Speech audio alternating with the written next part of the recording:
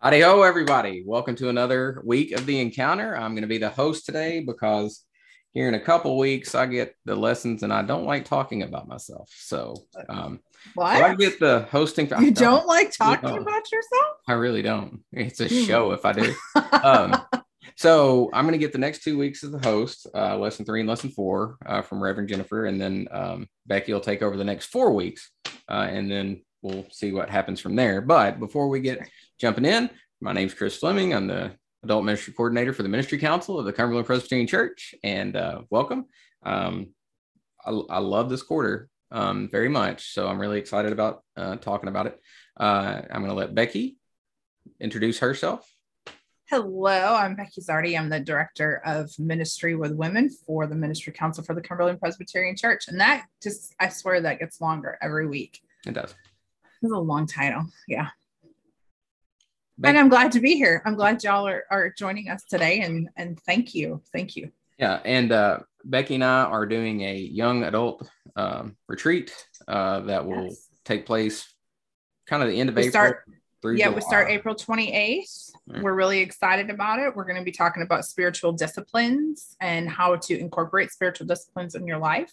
So if you are college age and interested, we would say college age up to, late 20s. Late 20s. Okay. So we'll take join us. Yeah. Join us. We would love to have you. It's going to be, I think 8 weeks online. Mm-hmm. And then we're going to do 4 days up in the Smokies and put all those spiritual practices together as one group. Really excited about that. I as well. So we're going to the third lesson of this spring encounter. It's going to be for Sunday, March 20th. It's going to be John 18, verses 12 through 27. You're going to notice the big slowdown in John, and we'll talk about it a little bit in the lesson. We're going to stay in chapters 18, 19, and 20 pretty much for the rest of the quarter. So our prayer for illumination today. Almighty God, open our minds to what you want us to know. Open our hearts to what you want us to feel. Open our hands to what you would want us to receive. We ask these things in the name of Jesus Christ, who in faithfulness endured shame and humility. Amen. All right. So when I wrote that prayer, I put shame and humility because we're going to talk about it in the lesson. Even though he was beat, stripped, hung on a cross, he retained his dignity in doing so because he was choosing to do this, and it wasn't a forced humiliation. So I just wanted to bring that up. That's why I said humility instead of humiliation, and that will come important in our lesson here today.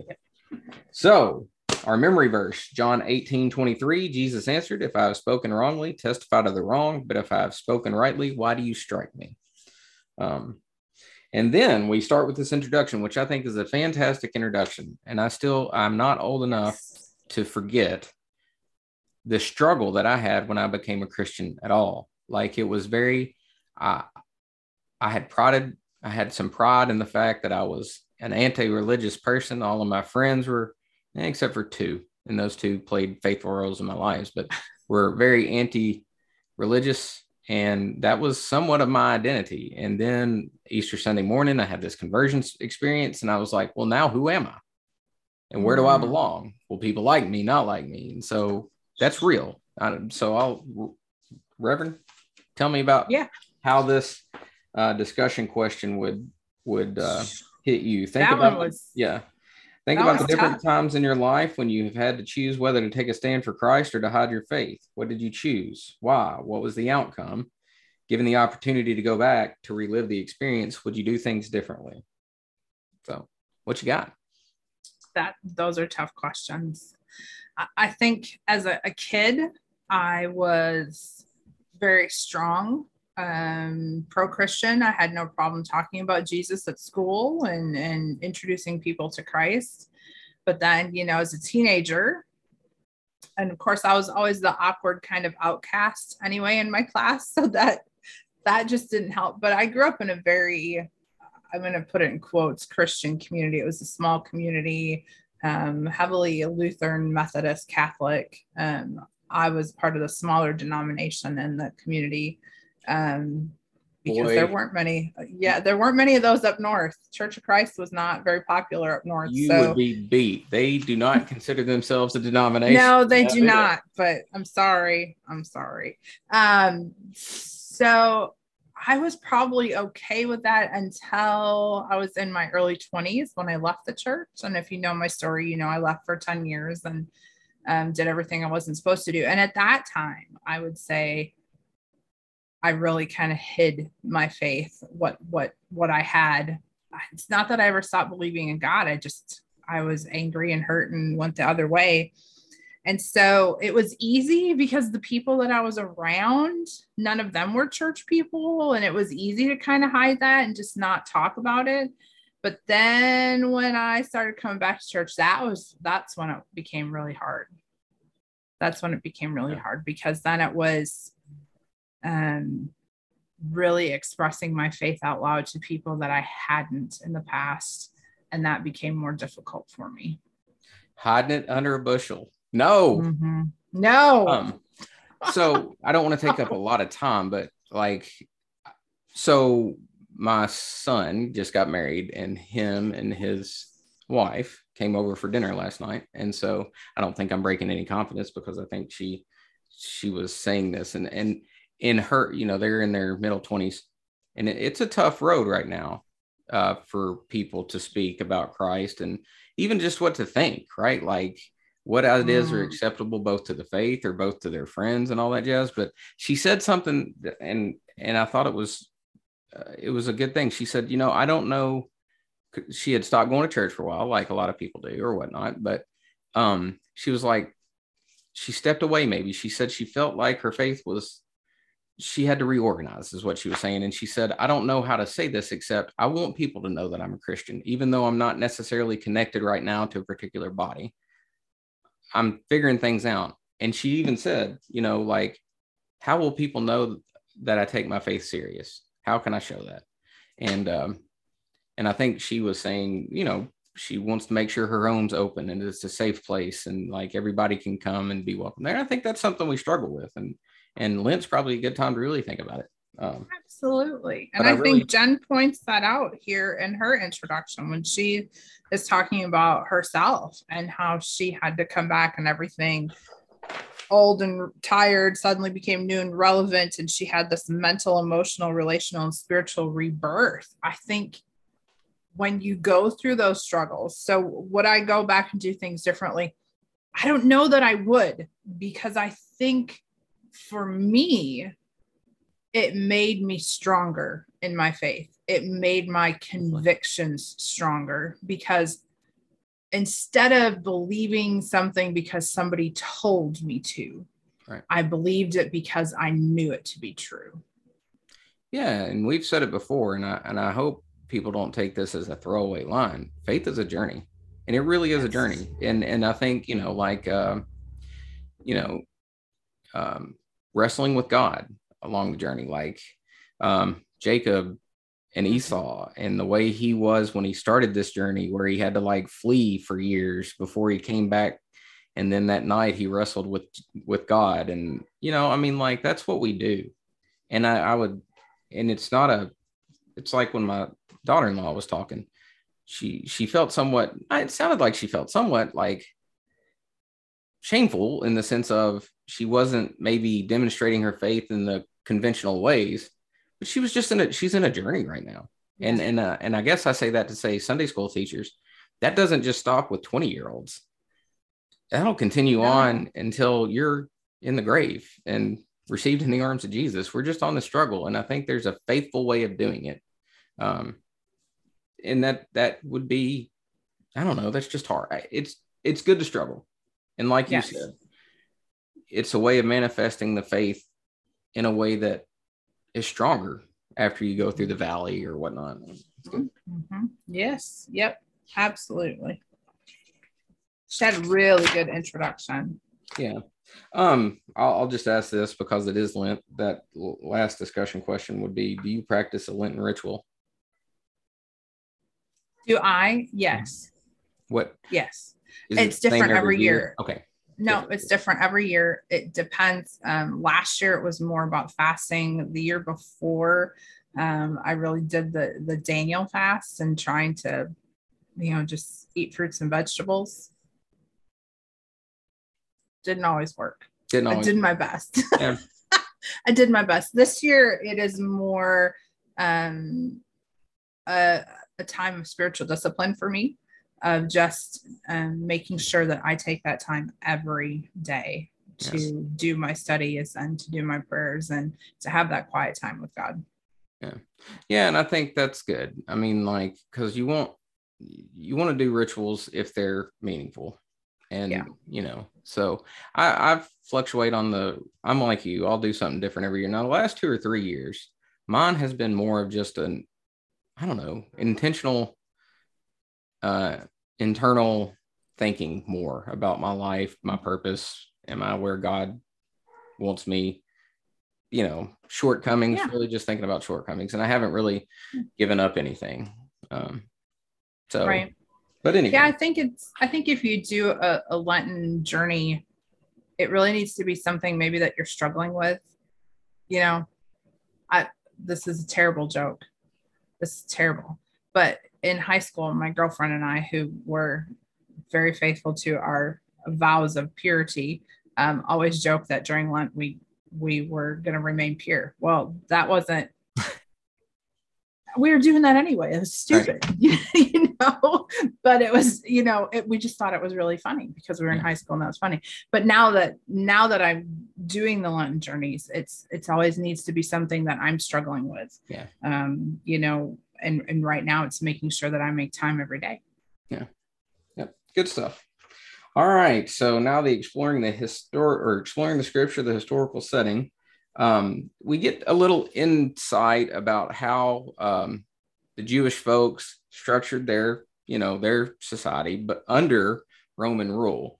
And so I've had this question before in a Sunday school class. Why did you have why were two people named a high priest in this section? And so Jennifer does a good job in explaining that you had a high priest because the government wanted a certain high priest, but then the people still had the desire or whatnot and rules that they actually recognized. They recognized both because they had to. And so they ended up becoming a kind of a teamwork, especially in this plot to get Jesus hung on a cross. So, yes. So you had Annas and then you had Caiaphas that were the high priest of the temple, right? So, or ruling over the Sanhedrin, these kinds of things. What did you get out of this section? I really liked some of the things that she pointed out, again, with Annas and Caiaphas both being the high priest, just kind of shows the power structure and the sometimes the corrupt ruling, even amongst the religiosity. But then I also really liked her idea of the interrogation. Sometimes we just read those words in the scripture thinking that they were just asking Jesus questions and not recognizing that it was kind of an interrogation of Jesus, that they were trying to get him to name names. Like, who is it? Is this plot deeper than we think it is? Are you planning an uprising? Yeah. Is this an insurrection that we need to be worried about? And not realizing that this was really kind of a, shine the light in the face. Hey, what's going on? I'm about to interrogation tactic. I'm going to step in it big time here. Okay. And I don't mean to, but when I'm thinking about like a modern day parallel, oh Lord, please forgive me. And then if y'all are listening to this, I'm just trying to come up with a parallel. But think of the way then that we have seen the January 6th stuff, and how. I mean, a bunch of it is, do we define this as an insurrection or not? Right. And then do we do that? I mean, and so you have a governmental power, you have people, you have all this stuff, and people are really trying to get to the bottom of things, right?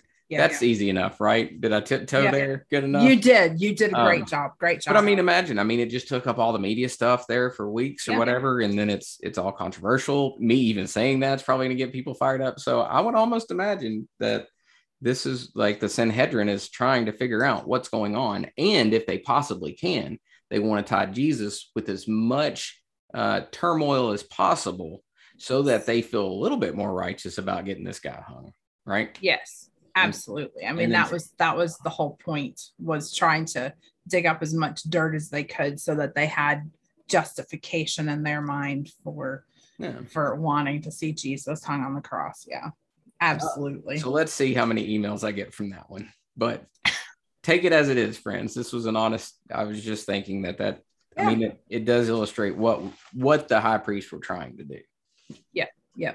And I think she points out here in the last sentence of that, that only in John's account does Jesus protest the charges or, talk about this. And I think for our understanding of John, how John has structured his entire writing, this is just another way to help continue build that tension between Jesus and the ruling party at the time, that it's just expanding that.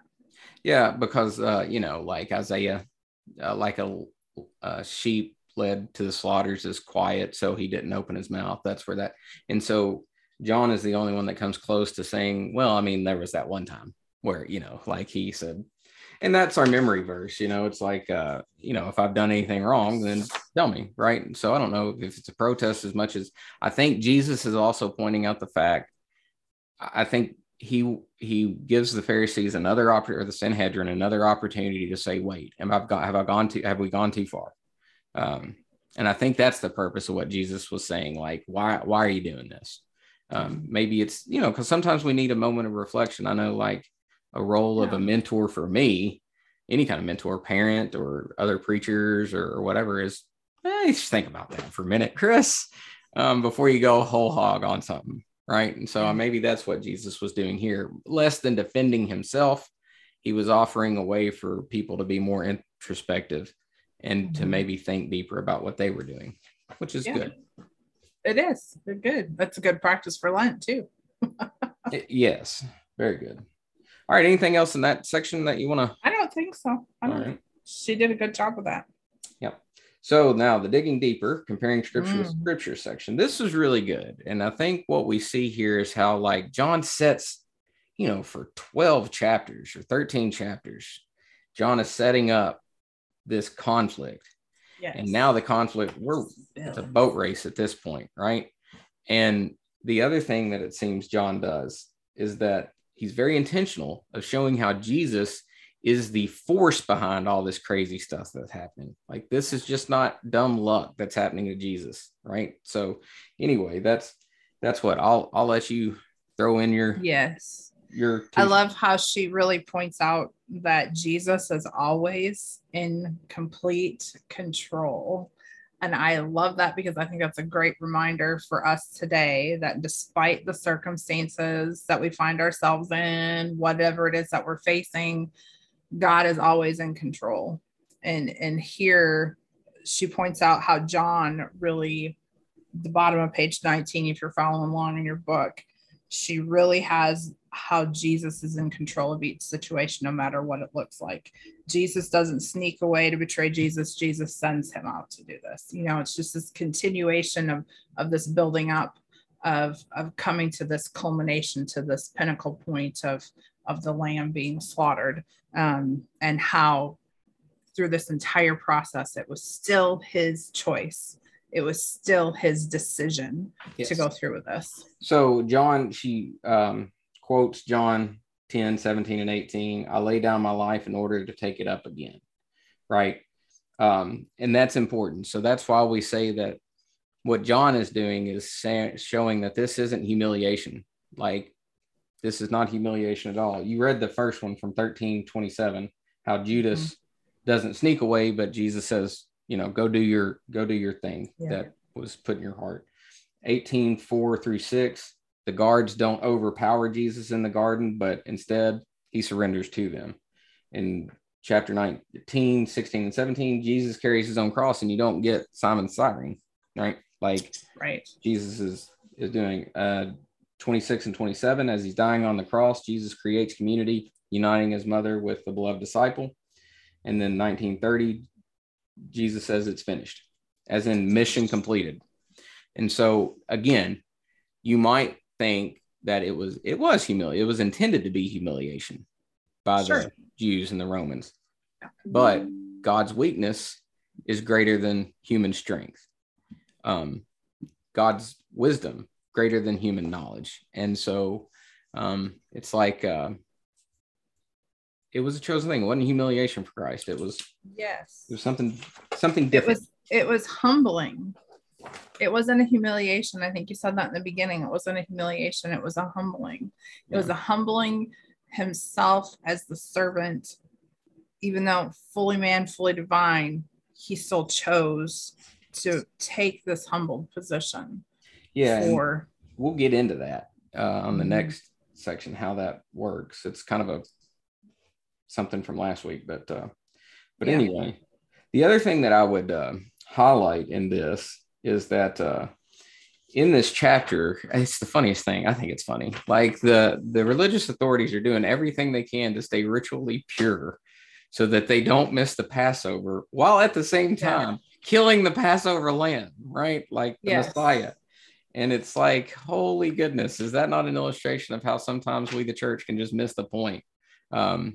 Good religious people who think they're doing the right thing are just missing the point. Can't see Jesus. I don't know. That's pretty tough when you go through these chapters.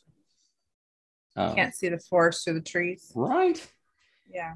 And then, Becky, I'll let you talk about, but then we also have in this passage the denial of Christ by Peter. Yeah.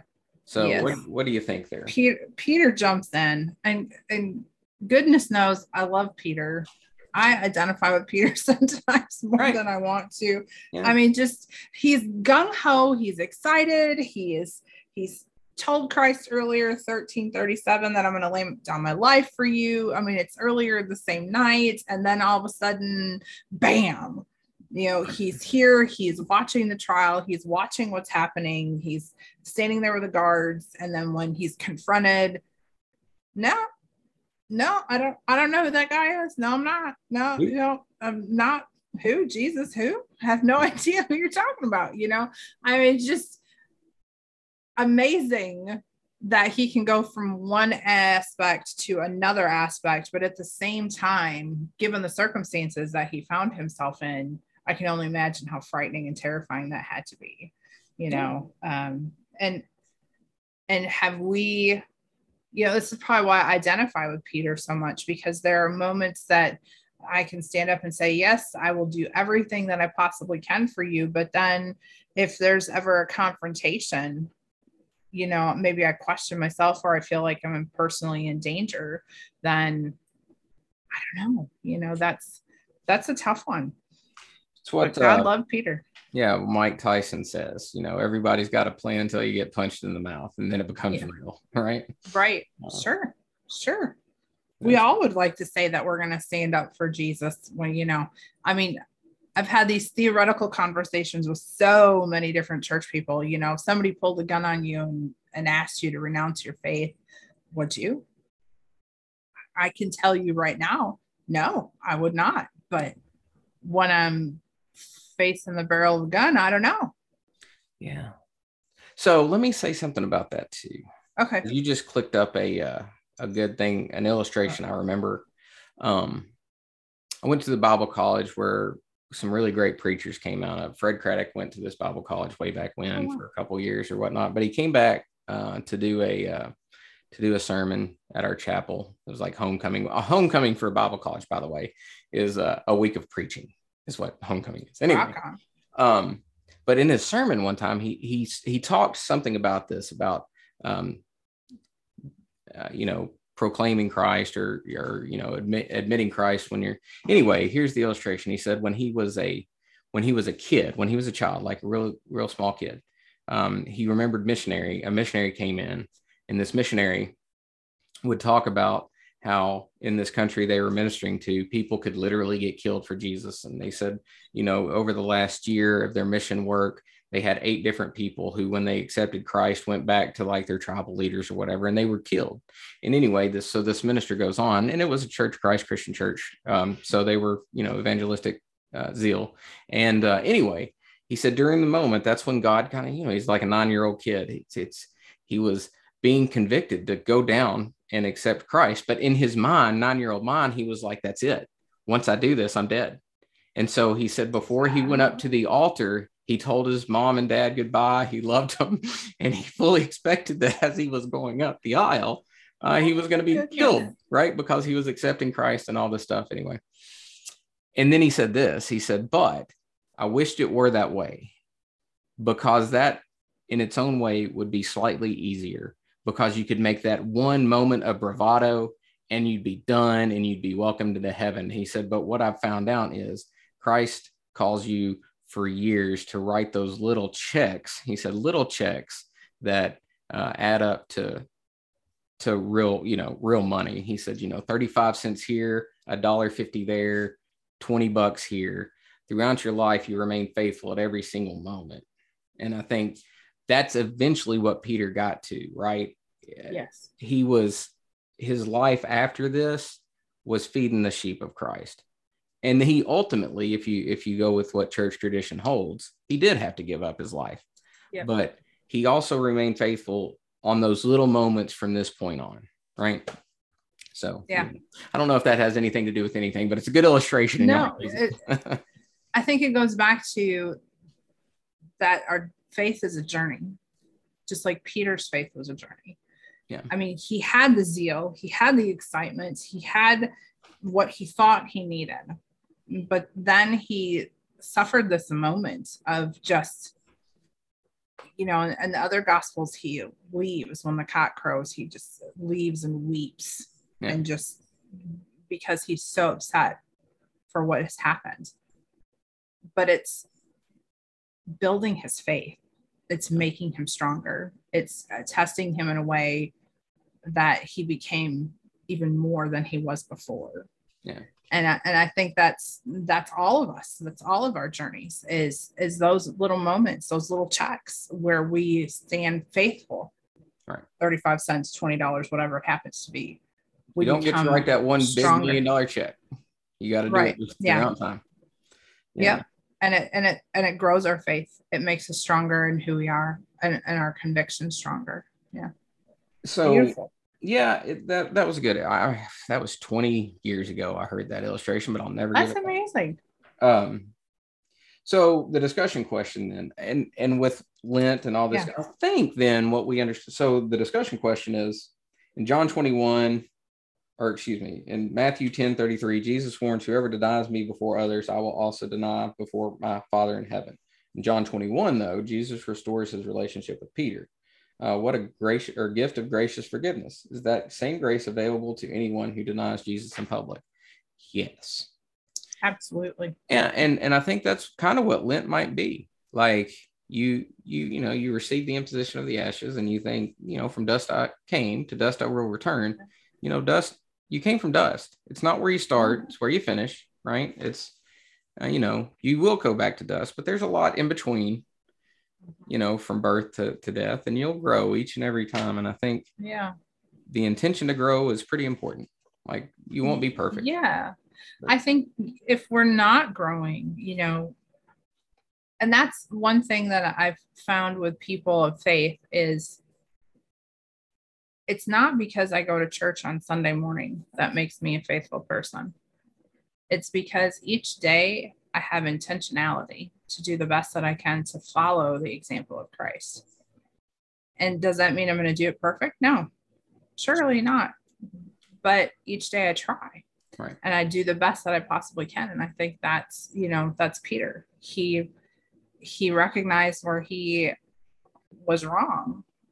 And yet he woke up the next morning with a vigor to do better. It's all you can ask lots of times. Yeah. Yeah.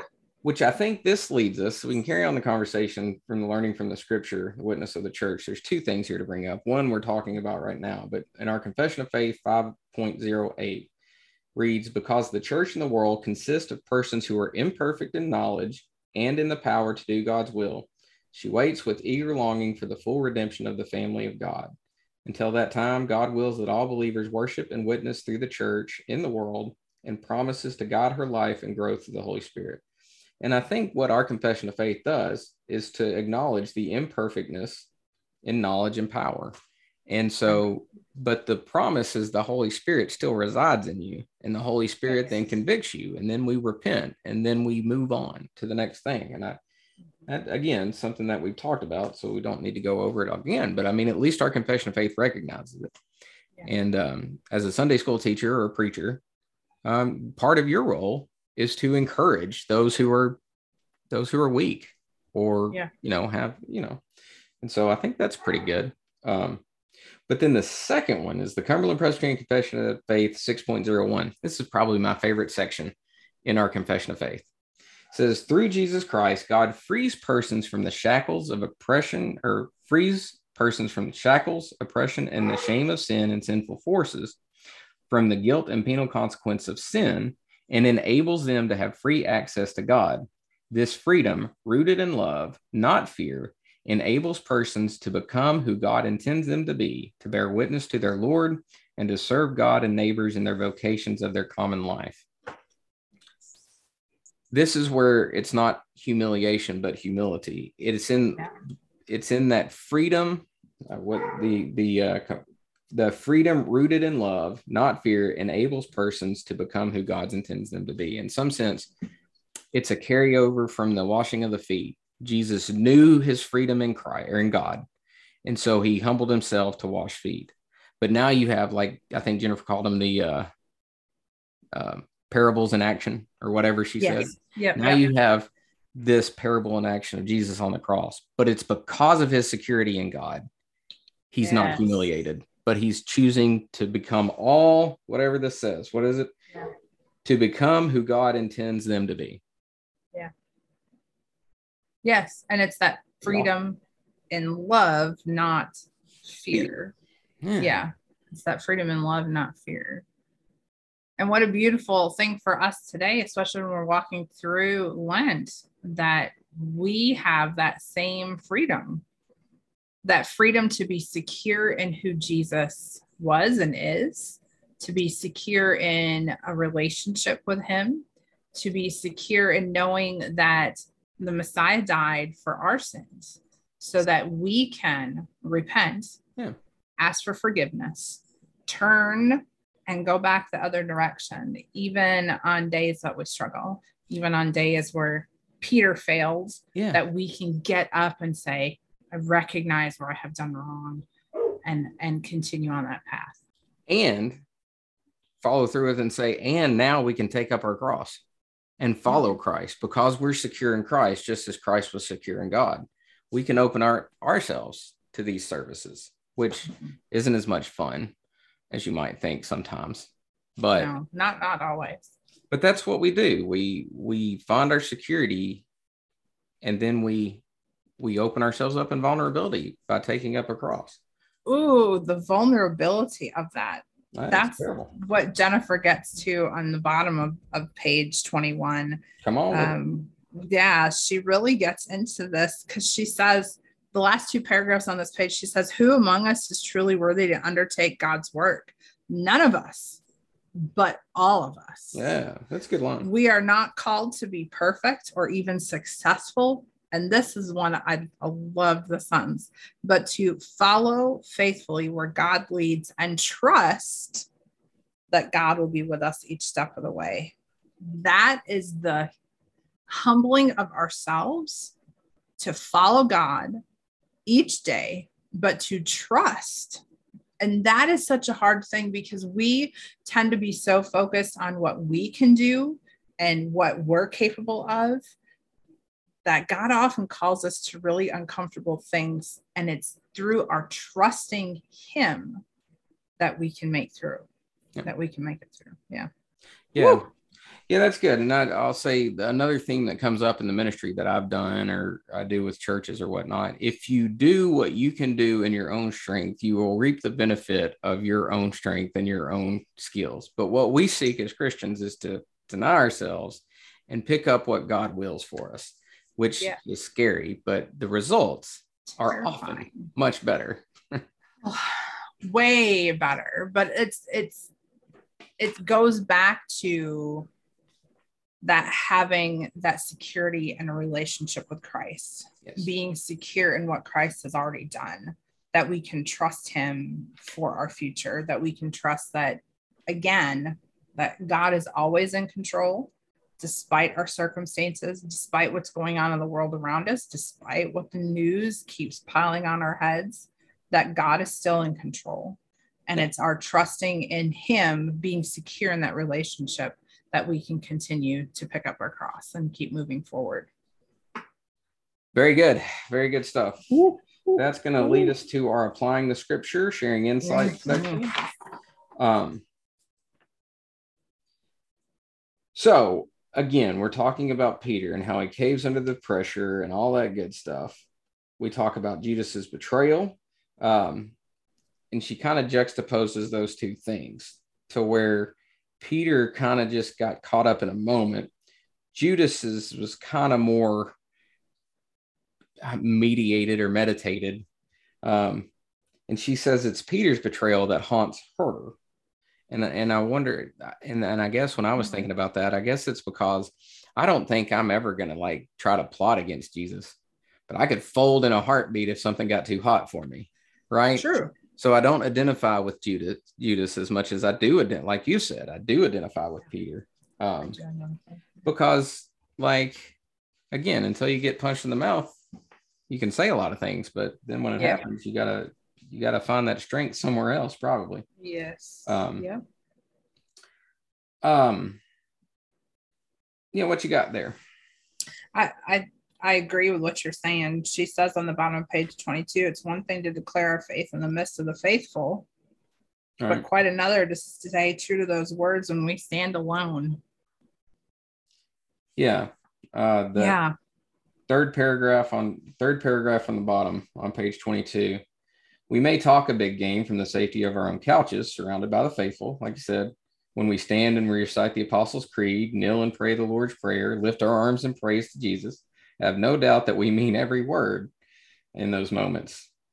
But it's one thing, like you said, it's one thing to declare the faith, but then stand alone. I mean, she's got it right there, I think.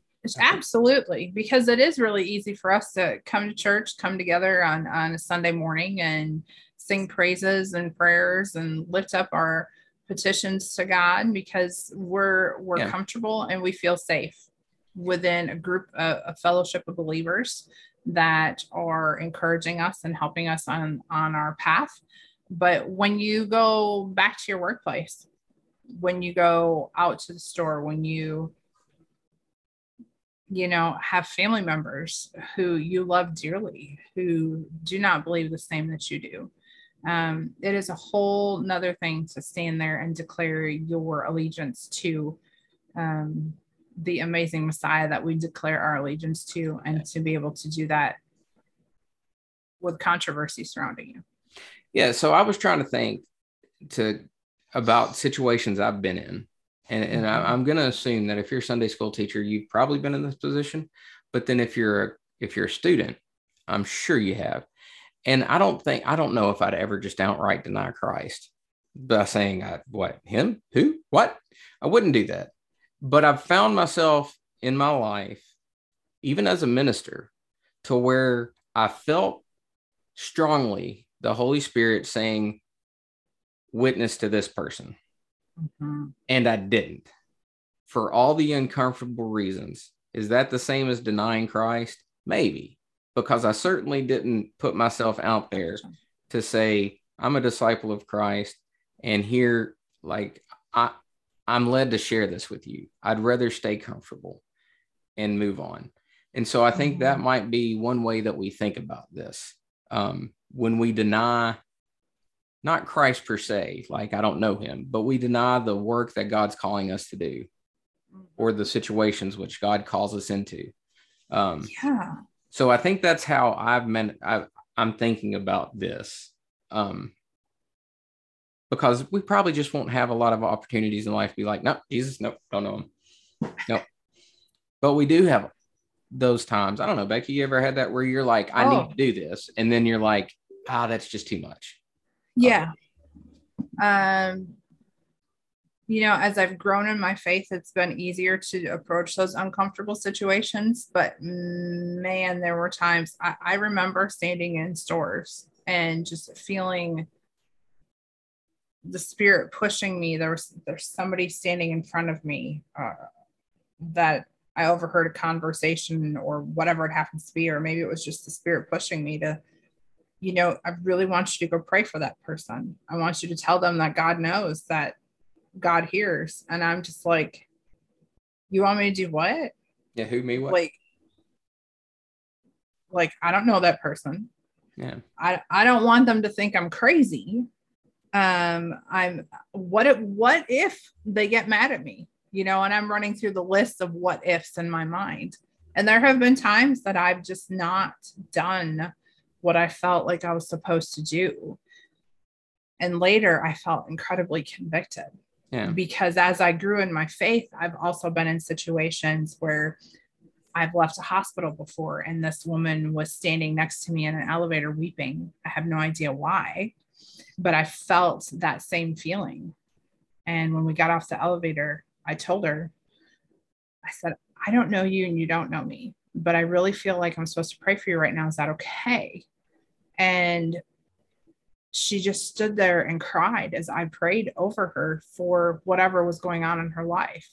I've never seen the woman again. I have no idea. But then I felt convicted for all those people that I didn't. Yeah. That I went, oh, that's really creepy. I'm not doing that. Yeah, that's hard. And that's hard because you do have that huge list of what ifs. Yeah. What if they think I'm crazy? Yeah. That's tough. So that's kind of I like. So fundamentally, I'm an introvert, like, and I'm almost Presbyterian, like John Calvin's cousin, but like I'm very good at just saying that's between you and God. Your relationship is between you and God. I'll preach, I'll teach, or whatever. But if it breaches the personal, I get all kinds of squirrely. And so the discussion question is: think of a time that God worked through your failure to make you more Christ-like or to draw you closer. What lessons did you learn about who God is and who you are? How have those lessons shaped the way you follow Christ? So I recognize that in myself. And so I decided, I was like, well, at least I'm going to start with my kids or my family, right? Like when things happen. So I've made myself be I might have said this in an episode way long ago or whatever, but like when my kids come to me with those, like, hey, what do you think about?